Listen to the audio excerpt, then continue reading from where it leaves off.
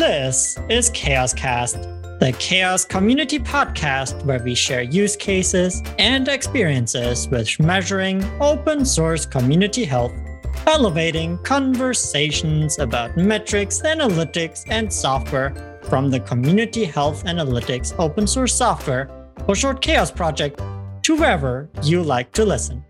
Welcome to this episode.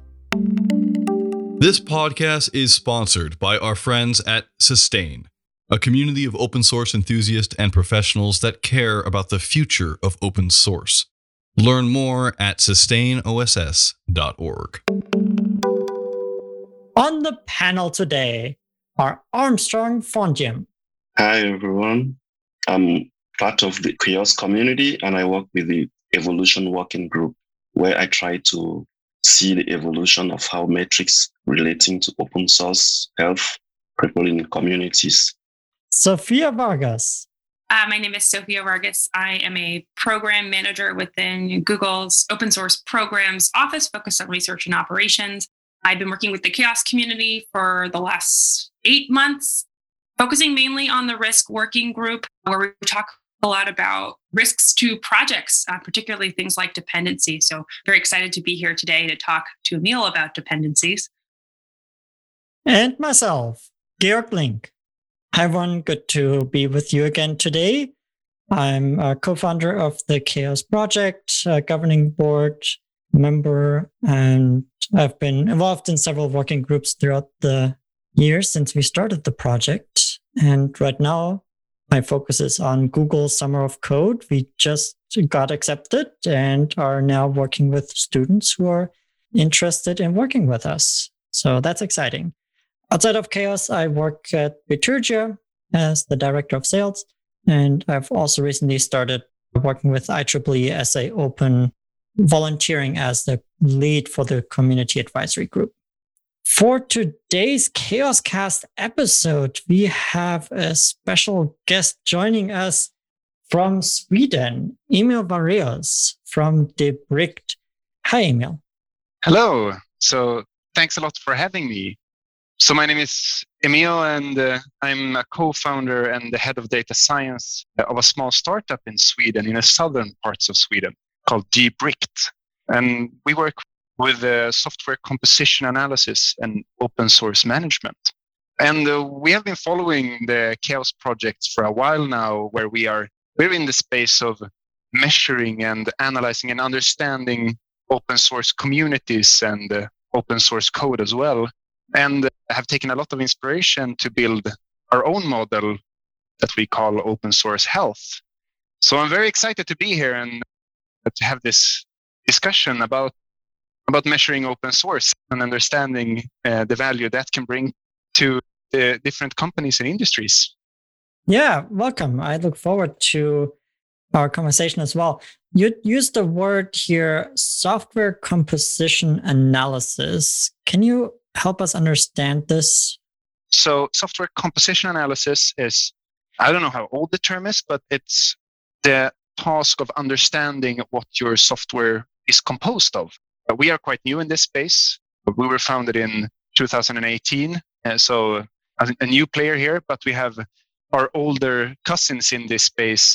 You may know them as Synopsys and Black Duck, White Source, and Snyk, where we try to understand how you use different dependencies or open source projects in your own written or proprietary software.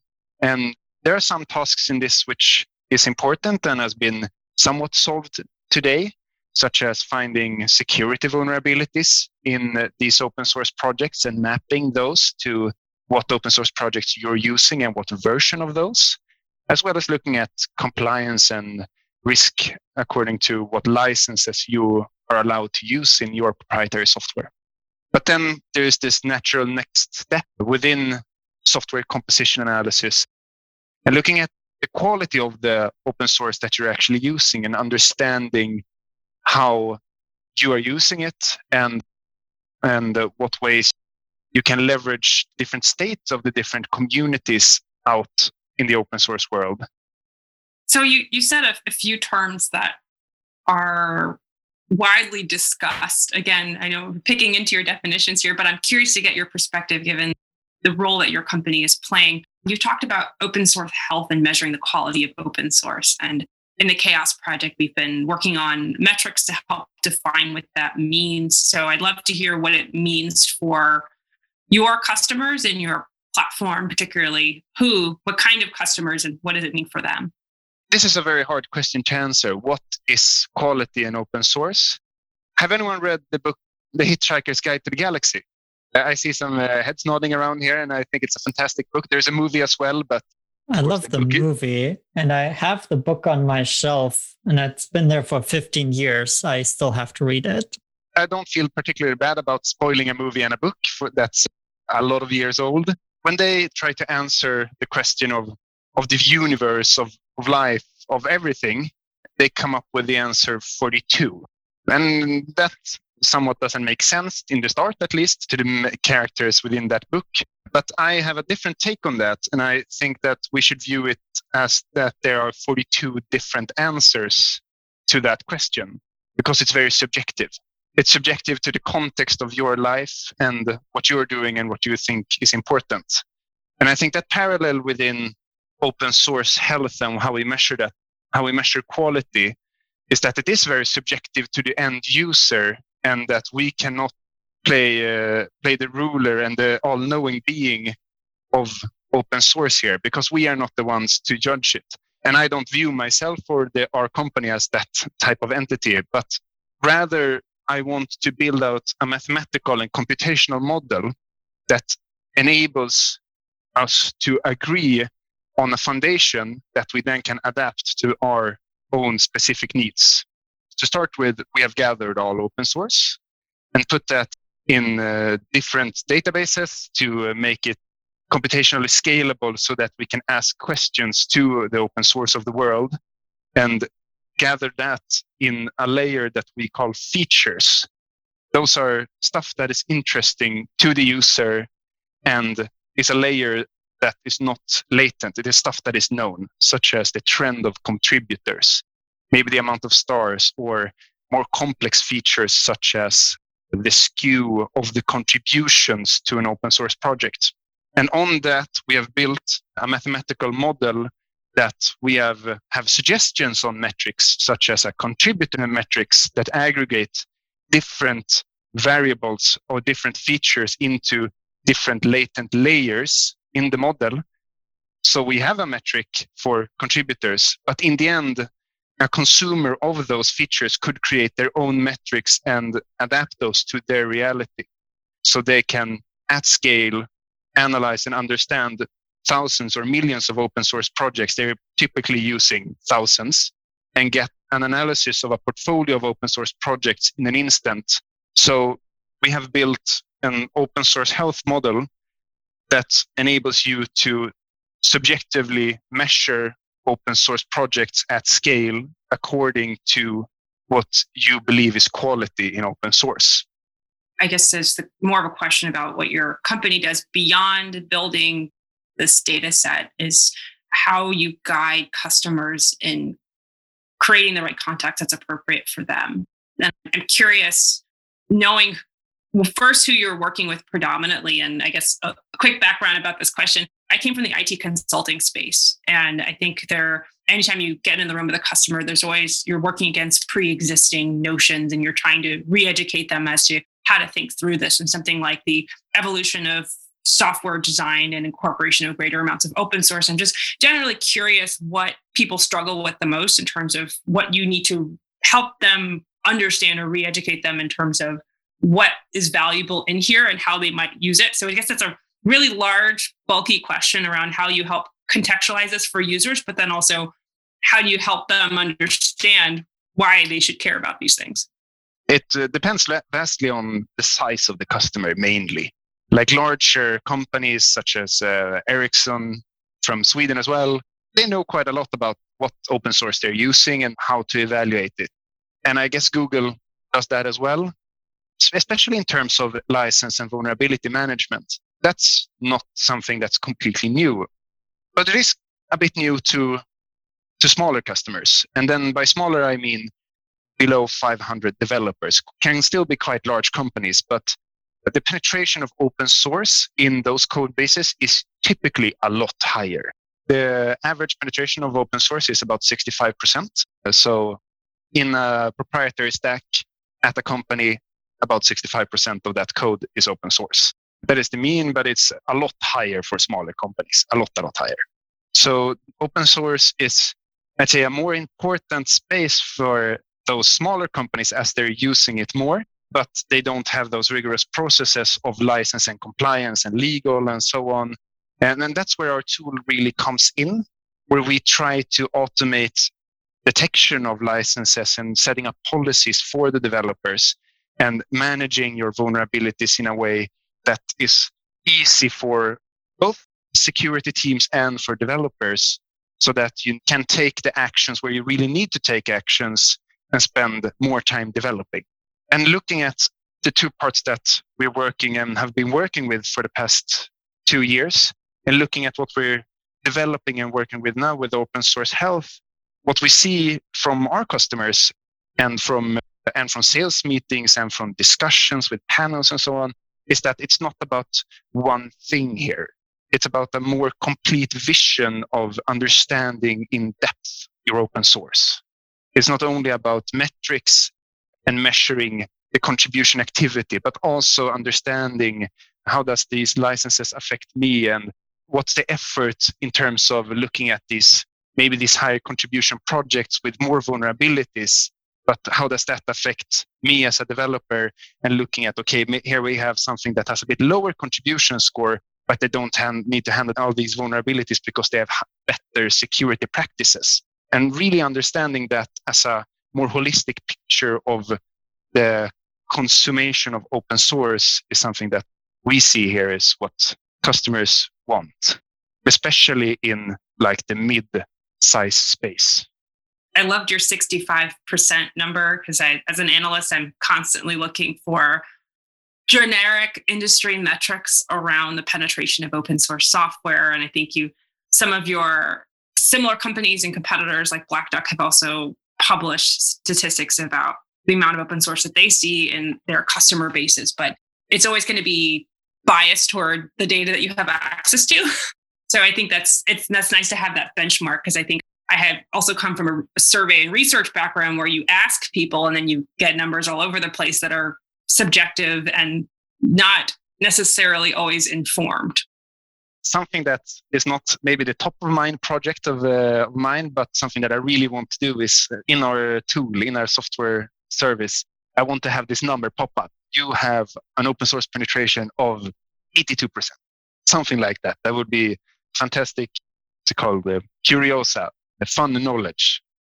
So, Emil, I know you've been in this space for quite some time, and as a lot of work on open source health, I believe you're also coming out of university research. Can you maybe talk about how your journey started and the questions you've been asking and your approach has evolved over the time? So Drubict was founded from a research project conducted at Lund University down in southern of Sweden, together with industry partners such as Ericsson and Axis, where we were looking at open source vulnerabilities to start with from the angle of IoT and how that spreads through different IoT devices depending on versions in particular devices and so on. But we found it at the end of the project that it's a larger problem in the application stack, and that it's still something that's not completely yet solved in many ways technically as it should be. For instance, the problem where, yes, you are using a vulnerable package and you are using that version that is actually vulnerable, but are you calling the vulnerable functionality? And what is actually the vulnerable functionality of that open source project? Problems like that were way more important, I'd say, for us at that time and still are. And so we changed the direction of the company from looking at IoT into the application stack, and have realized more and more from coming from that space of security that everyone at the company really loves open source. A lot of us are contributors to some of our favorite projects, and it really took us in that direction where we want to be more in the open source management and being the heart of open source consumption for a company in that type of space, where we can really try to enable developers to have a better time developing applications with open source and leveraging that to its maximum potential. I think I have a question concerning your future engineering, because I'm a little bit concerned when you do future engineering across different sizes of company with historical data against those that are very new and like the small sizes of community. Yeah. Doesn't it introduce a kind of bias on that perspective? So yes, that is a challenge. And you can't really compare Kubernetes to one of my favorite small time projects with 200 stars. No, that's not possible. And you simply can't do that. And that was actually a mathematical challenge that we looked upon in our early research, that how do you make a fair comparison? Because you can't compare 200 stars to 10,000 stars. And we framed it as the problem, how do we make a fair comparison that if you go from 100 stars to 200 stars, that matters a lot for your open source project. But if you go to 10,000 stars to 10,100 stars, that's not as significant to you. So what we did here is that we separated the raw calculations of the features into, and then we normalize, as we call it, over each separate language. So JavaScript, Java, and so on. We are thinking of normalizing over functionality as well, but for now, over language is what we're doing. So when we normalize, we first remove some outliers. So fun fact here, do you know the median number of forks on open source projects on GitHub? It's 0. I had to, I was about to say most there are millions and millions of projects. Most of them are not forked. So if you're looking at the median, so 50% of the projects, I would have guessed it was a very small number. Yeah. So if you remove the lower half, it's still 0. So it's very skewed that there are no forks. But forks do matter to the projects that we're looking at. So we do some outlier removal and remove all the 0 forks here, for instance. Then we have a distribution of forks over all open source projects. And those distributions, depending on what feature it is, if it's number of contributors or skew of the contributions, can look very different. Some of them are normal, most of them are in some type of logarithmic distribution. But what we do here to make it understandable for humans is that we project we project it to a normal distribution. So this is called quantile transformation. It's where we basically divide the distribution into a number of bins, and then we linearly scale each bin so that it fits a normal distribution. And the effect that has is that for larger projects where you have 10,000 stars, to get a significant impact on the normalized score, you need to go to 15,000 stars. And then you will get an additional 50 points on your score or whatever. But for smaller projects, if you want to compare those, to get an additional 50 points, you only need an additional maybe 20 stars. So that means that you can compare small projects to small projects, and you can compare large projects to large projects as well. And I think something that waves in here is also that a large discussion, and I think one of the best examples here is OpenSSL. Project with low contributor score for us, or low contribution, is that a bad project? And of course, the answer is maybe not necessarily, because it may be a very mature project that doesn't need that many contribution nowadays. But then looking at our take, what we want to look at is, no, it is actually, you do have a low contributor score because you don't have active contributors. And that's something that you need to monitor. But then you need to also look at maturity, which is something completely different. And this is where contextuality and what is important to you in your subjective view is important. That you as a company should be able to put your subjective view into those metrics and say that, yeah, I want mature projects and I allow low contribution scores on mature projects, but I want to at least get to know which ones they are and if I should take a look at them. The way that you've described your model has been very compartmentalized around projects. So I was curious how much you bring in the context of the connectivity between projects and ecosystems. So you mentioned that you're doing it by language buckets, which I think is a natural grouping within projects. But there's sort of you're pulling this in as dependencies. So there's going to be sort of the dependency chain or tree around projects where there might be some codependencies or things that work better or less well together. So I'm curious how, if you treat them all as isolated decision points, or is there any contextualization that happens between how other projects are interacting with that project? So we're a startup and we want to do a lot of things. And I really love that question because I think it's super cool in how that graph analysis could be done in the end. But we are not quite there yet that we have started looking into that. But we are currently developing the graph model of all open source. So how all open source is dependent on version level on one another, which is the enabler to really contextualize how different metrics and how different contributors propagate through different communities and through different open source projects. And I think that is also very key here to see like what open source projects place well into each other. What are the ones that if you use those two together, you can create something really great. And using that graph model to find those open source projects that are complementary to each other and understanding what the opportunity that you may be missing as a company with the open source that you don't use. You've been talking about the various, I think you're calling them like functionality or features around a project that you might weight in your model.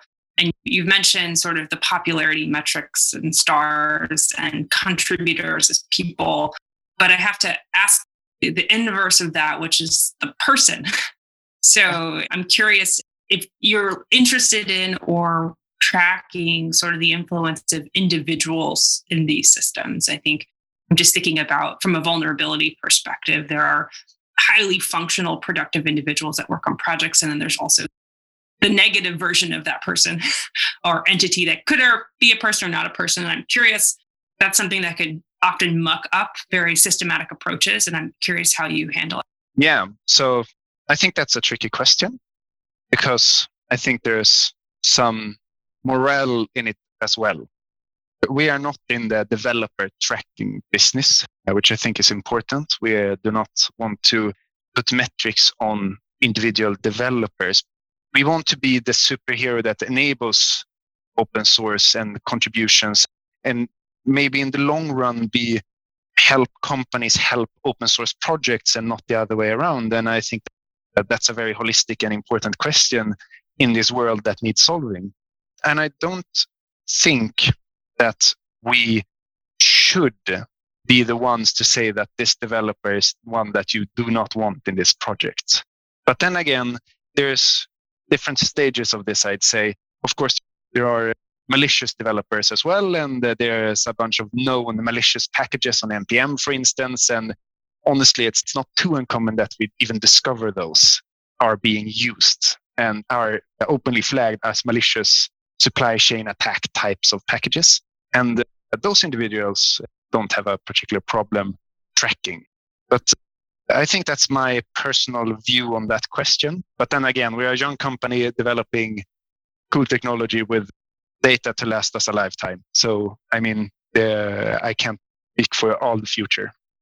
I appreciate that. I did just throw in an ethics question unannounced. So I appreciate your candor with that. While open source software today is powering critical infrastructure, the open source ecosystem as a whole is rapidly changing, facing challenges for governance, maintenance, maintainer burnout, funding, marketing, and more. Are you concerned about these things for your open source software too? Well, in the Sustain community, we discuss these challenges and share solutions for how to sustain open source in the long haul. We meet once per year in person, and the rest of the time we keep the fire burning in our discourse forum. Join our conversations at sustaiноss.org and SustainOSS on Twitter. This question is hard as well in terms of not people, but open source project as well. And I think it's important to say that it will never be our intent to say that something is not, that to hurt people's feelings and say that something is not good enough, but rather to be in the position in the end where to flag where help is needed and see that these are great projects that needs help. And I actually have the perfect example of one of my favorite projects. It was called REST Plus, Flask REST Plus. So I'm a Pythonista, so I build a lot of things in Python. And this project was great. It automatically generated documentation and input validation and so on for my APIs, and had a lot of flash to it when I developed it. And everyone thought I was cool because I had so great documentation. But that project went stale completely. The maintainer stopped responding to issues and stopped merging stuff, which was a problem. We had contributions that were waiting to be merged that we needed as a company. And then a community fork emerged, which was great. And we started being active in that straight away, which is called RESTX now, Flask RESTX. I can really recommend that project.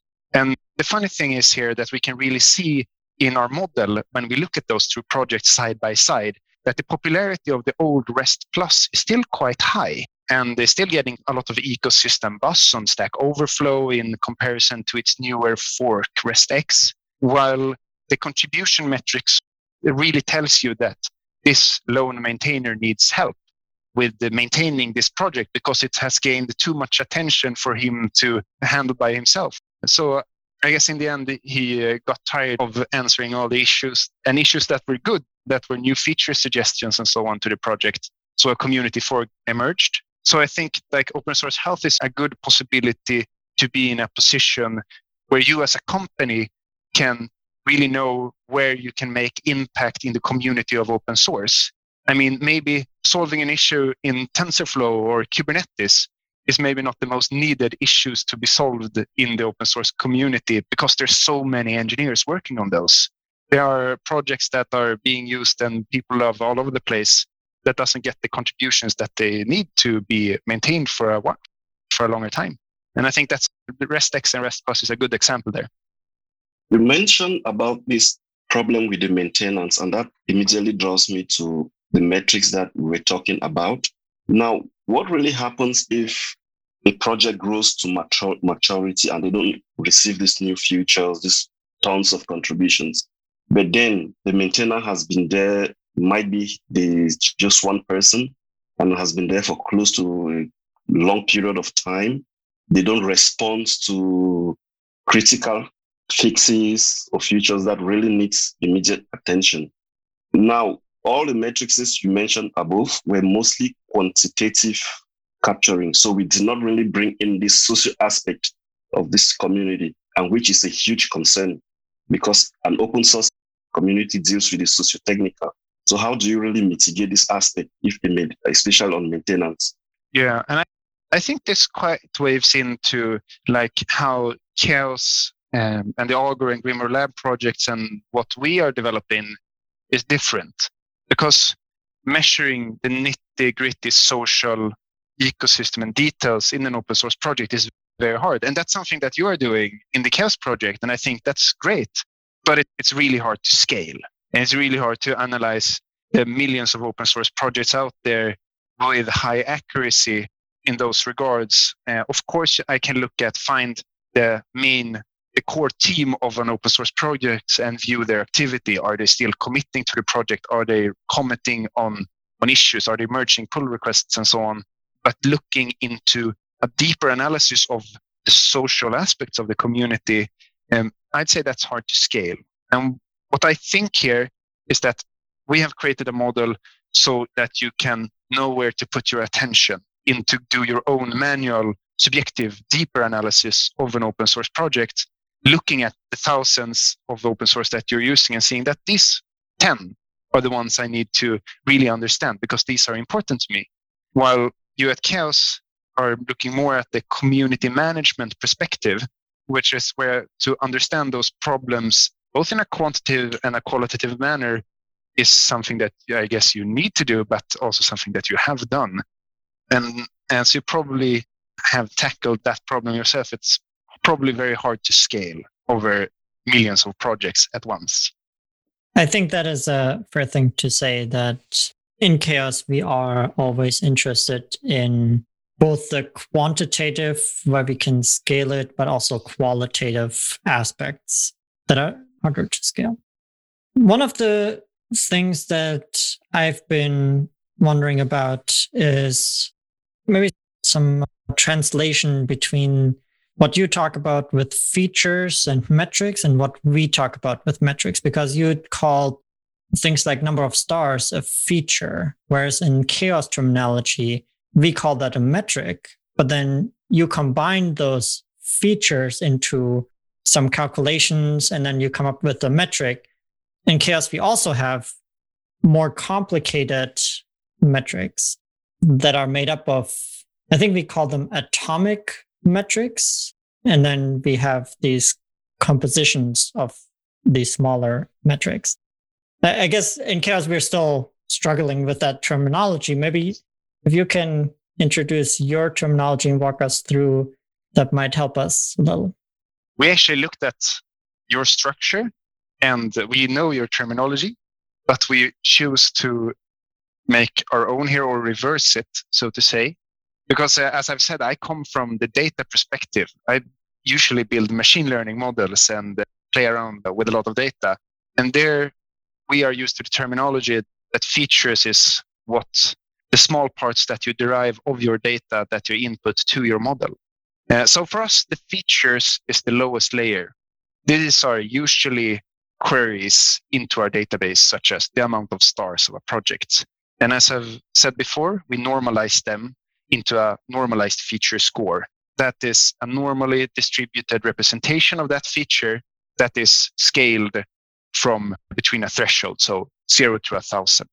To make those features more actionable, we aggregate them to practices is the middle layer, and in turn, we aggregate practices to one metric. And what metrics are the higher level stuff, the things that you glance upon over 100 projects and say that a metric, for instance, we have metrics on contributors, we have metrics on popularity, maturity, and security. And each metric, as I've said, is constructed of those practices. And practices are typically things that are questions you want answers to. In the contributor score metric, we're looking at, is the core team still committed to the project? Is a practice. And that in itself then consists of a couple of features that tries to imply that practice, such as, does the core team still make commits to the project? Do they answer issues? Do they merge pull requests? Do they answer comments on issues or create their own issues? And so on, and looking at what the core team is doing to the project in terms of their commitment to the project. So that's one part of the full contributor metric. So what this actually becomes then in the end is that you have a metric that gives you an indication, I should look at a project. And then you look at the practices that are the questions you want answering to. And here we see that the adaptability that you can create your own practices, which we can scale, and you can try to answer the questions with features that you want answers to. And you can weight your different practices at custom into your metrics. So your metrics are built up what you think is important.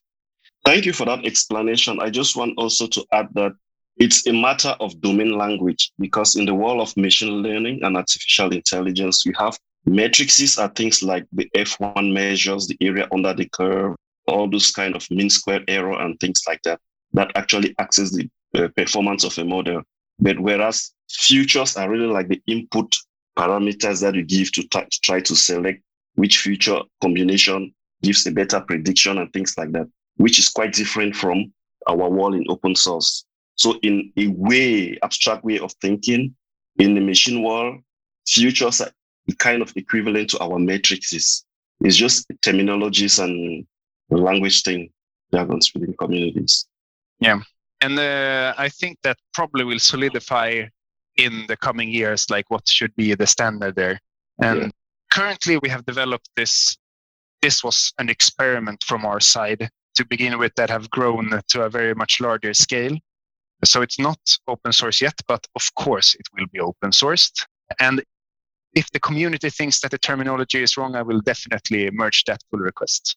Yeah, I just have to say, well, you have expressed a very rich exposure of your work and what you are doing at your company. But on the negative side, you like kill my research.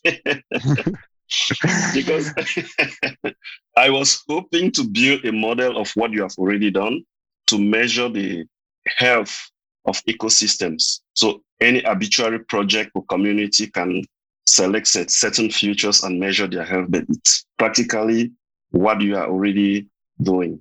So my question or concern now is, how open are you to collaboration to make sure that we can work to build a very complex set of model that is well representative? I'm very open to that. This project will be open sourced when we have ensured that the model is scalable. This is the challenge now, that we need to put some limits to it so that we can see that it actually scales with reasonable costs. I have quite a lot of dashboards on my, I think it's like a 7-node super cluster that's doing this calculation all 24/7. When we have solidified that scalability, we will open source it, and I will not take any pride in what we are measuring and how things are calculated as long as we can calculate it. I think this is not something that we as a company or me as a person definitely should decide. It's a community problem, and the community needs to decide how this should be measured. Definitely.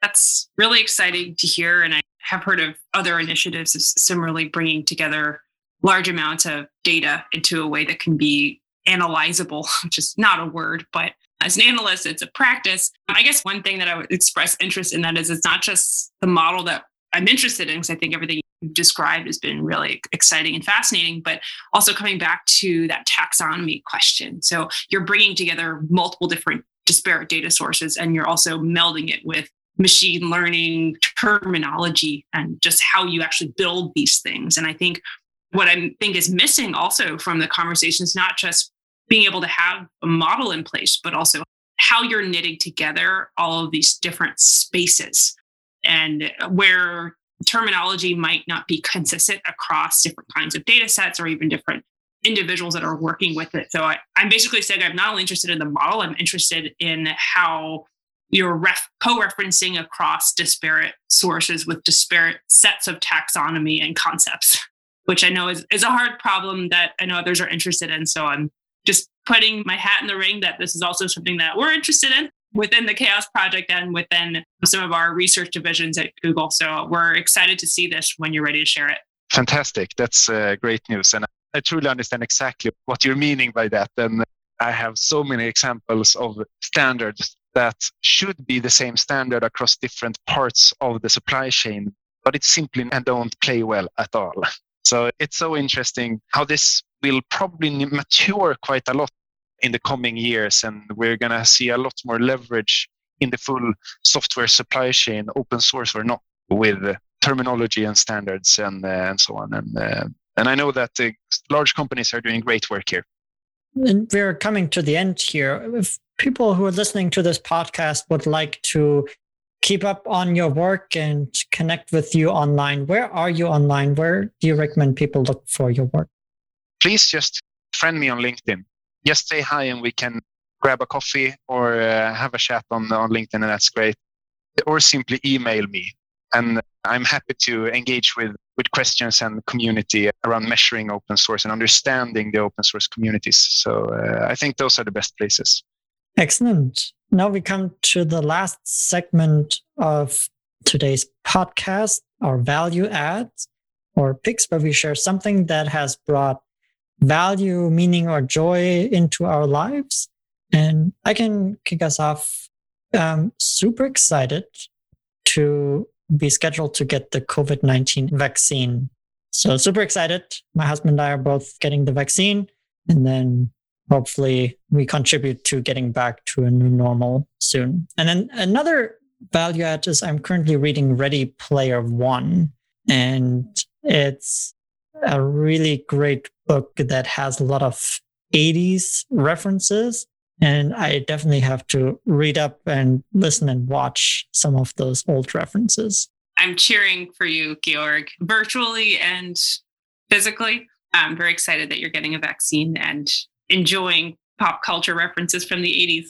I have not left my home in a while. I live in Manhattan, and I think my hot take for, I guess, the last 6 months of home cooking is that I've gotten really into making my own stocks and broths, which sounds pretty boring, but I'd say one quick fun fact: if you save all those extra bits of vegetables that you don't end up cooking with, put them all in the freezer, and then later you can make a broth with them, which is just a fun way to keep using all the pieces of things and reusing them in ways that can add more complexity to your flavor profile. So save your vegetable scraps and make a broth later. Reuse, reduce, recycle. I love it. I'll have to suggest that to our house. Interesting, Sophia. And that leads me to my task for this week about crunching data. I'll try to be eco-friendly, to reuse models that have already been built, not to reinvent the wheel all the time. I'll also try to recycle a lot of things and try to stay healthy, put on my mask, and drink a lot of water. Emil, do you want to round this up for today? Yeah, I think that I actually want to just mention one of the projects that I think is the big enabler of our computational platform. It's a couple of friends of mine from my university city, Lund, that have built this task Kubernetes thing as an open source project. It's called Co-Wait, C-O-Wait, where you can easily make tasks on separate pods in Python. And open source health, the calculation is built on that. That has brought me a lot of time saved in this development. And I think that project needs some attention, even if it's in its very early days of development. That's awesome. Great shout out. It is time to say thank you. Thank you, Emil, for joining us today. And thank you for having me. This has been great. I've read a lot about you and of you on the Chaos projects and looked on a lot of your code as well. So it's been really nice having a chat about this very fun thing as well. Yeah, our pleasure. And thank you, Armstrong and Sophia, for being our panelists today. It's my pleasure. Thank you, everyone. Thank you for having us. And thank you, dear listener, for joining us today. To stay up to date on future episodes, subscribe for free to this podcast on your favorite podcast app. Share this podcast with your friends and colleagues. If you have ideas for future episode topics or would even like to come on as a guest, please email us, podcast@chaos.community. We hope you enjoyed this episode. Until next time, your Chaos community.